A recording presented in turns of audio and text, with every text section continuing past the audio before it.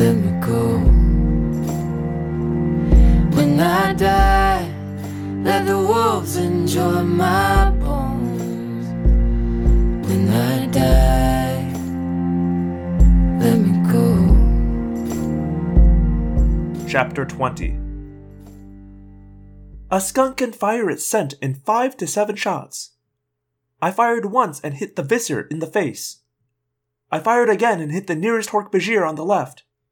Again and hit 2 human controllers. Again and again, all within about 3 seconds. Ah! Rangbagal! Stink! Arr! The Visser staggered back, blinded and reeling from the mighty stench. The human controllers covered their mouths with their hands. Some even dropped their weapons. The Hork-Bajir I was worried about. I didn't know if Hork-Bajir even had a sense of smell. Turns out they do. Turns out they have an excellent sense of smell. Too bad. The Hork-Bajir were the first to panic. One fired his Dracon beam wildly. "Don't shoot, you fools!" Visser 3 screamed. "You'll hit the human! Or me!" Actually, what they had hit was the floor. A big smoldering hole appeared in the wood. "Reeking Frongahal!" One Hork-Bajir kept bellowing in the odd mix of English and their own tongue. Then the Hork-Bajir lost it completely. They turned and ran for the door. Personally, I didn't see what they were so excited about. It didn't smell bad to me. They ran. The human controllers, the Hork-Bajir, and Visser 3. They ran from the horror of my skunk smell. I waddled as far as the doorway. I saw an amazing scene. The force field was still on. 3 massive tree cutters, diesel engines roaring and billowing smoke, were straining against the force field like mad dogs on a leash. Inside the force field, the totally demoralized Yeerk forces. Outside the force field, a bizarre zoo, a tiger, a grizzly bear, a gorilla, and something no human zoo had ever held, an Andalite. Jake, Rachel, Marco, and Axe. Around the clearing, a handful of human controllers and Hork-Bajir warriors sat nursing wounds. Some were just lying in the dirt. It was a weird and tense scene. If the force field came down, the tractors and tree cutters would hit the building within seconds. On the other hand, even though they were reeking of skunk smell and staggering and half blind, the forces inside the field were stronger than Jake, Rachel, Marco, and Axe. Of course, if the tree cutters hit the building, they would probably kill Ferrand. The Yeerks didn't want that. Neither did we, but Visser 3 didn't know that. "What happened?" Jake asked me in a private thought-speak whisper. "I sprayed them," I said. "They didn't like it." I'm pretty sure tigers can't normally smile, but I could have sworn Jake did. Jake must have privately told Axe what happened. Axe was the only one we could trust to speak to Visser 3. He was the only true Andalite. "Visser," Axe said, "it seems to me that we have a standoff." "Don't try to bargain with me, fool," Visser 3 sneered. "I have forces on the way." Axe nodded. "I wonder how your blade ship will smell after you spread your newly acquired stench through it." "The smell. It will go away," the Visser said. "Visser, my human host has a memory of," one of the human controllers began to say. The Visser's tailblade snapped through the air. It pressed against the human controller's throat. A twitch would send the controller's head flying. "Do not interrupt me," the Visser said calmly. "You were saying?" he said to Axe. "The smell would go away in about 7 Earth days, if you were in open air," Axe said calmly. "In a spacecraft, airtight, closed up, cramped, you'll never lose the smell. Ever. However, thanks to Andalite chemical technology, there is a way to remove the stench. Let the human Ferrand go free. He is unconscious and hasn't seen what you are. Let him go. We'll give you the secret of neutralizing the stench, and we all walk away." "I'll dispose of you myself!" the Visser shrieked. "Andalite filth!" "Visser, sure, we both know how impossible it is to remove a smell once it gets into a spacecraft. You would need a full refitting at a major space dock. Your blade chip would be intolerable. Visser 3 just stood there and stared. His stalk eyes drooped a little. Get the human, he muttered to his Hork-Bajir. Visser. One Hork-Bajir moaned, clearly reluctant to go back where the smell was even stronger. This has not been a good day for me, Visser 3 said. Would you really like to feel as bad as I do? The two Hork-Bajir went back inside and very quickly reappeared, dragging Farrand.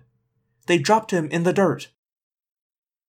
Have one of your men drive him to the nearest human hospital. When he is safe, we will tell you the secret. And no tricks. We'll be watching. Axe rolled his stalk eyes skyward. Visser 3 followed the direction of his gaze and saw, high in the sky, a bird of prey with a rust-red tail.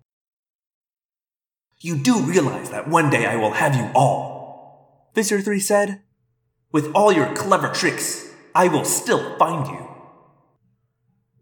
No, I don't think so, Axe said. We are sure to smell you coming. Chapter 21.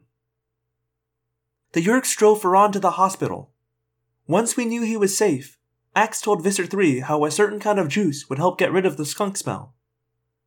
The Visser was still screaming when we disappeared into the woods.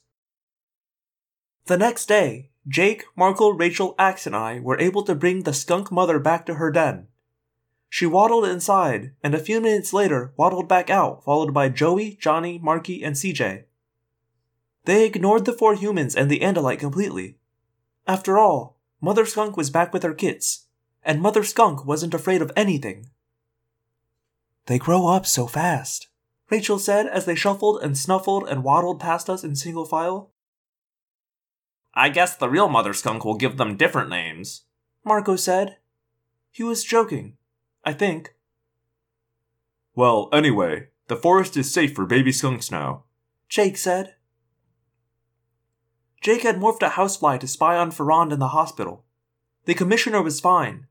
The first thing he did when he regained full consciousness was make a phone call to say that he was voting against logging in the forest. In fact, according to Jake, Farrand swore he'd never ever even listen to another word from Dapson Lumber, and there was a good chance he'd press charges.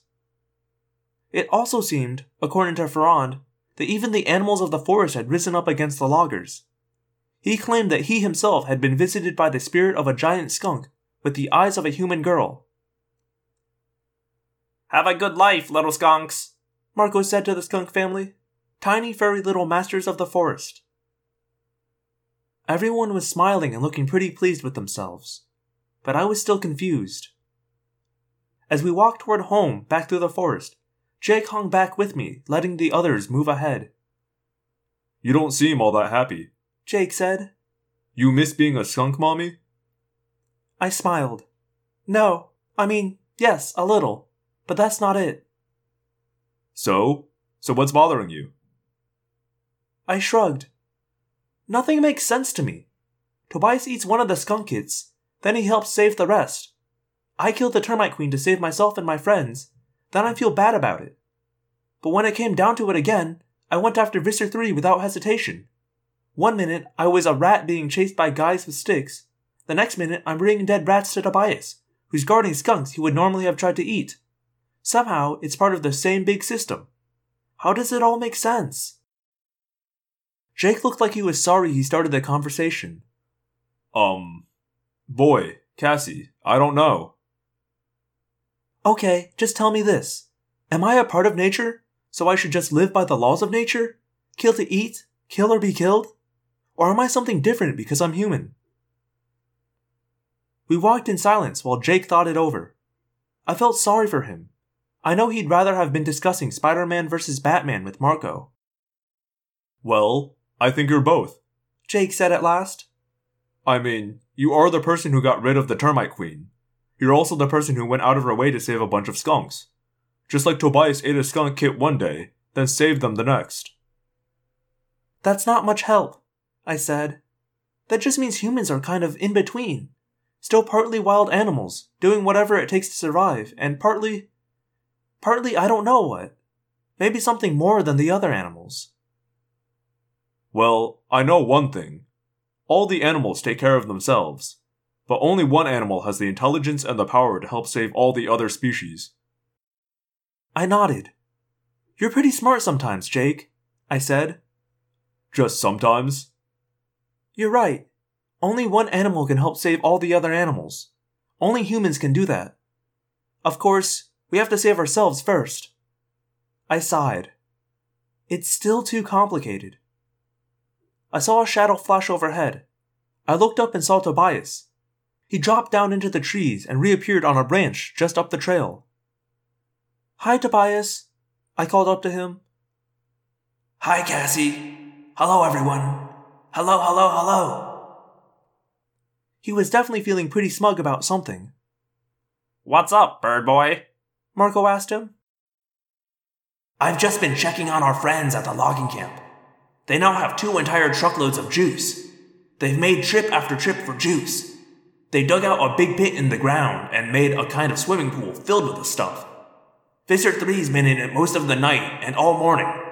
Judging by the way everyone is staying back, I'm guessing he still stinks. Plus, Tobias added with a slightly evil laugh, the Visser is now a very lovely, attractive shade of purple. Gee, that's too bad, Rachel said. I feel so sorry for him.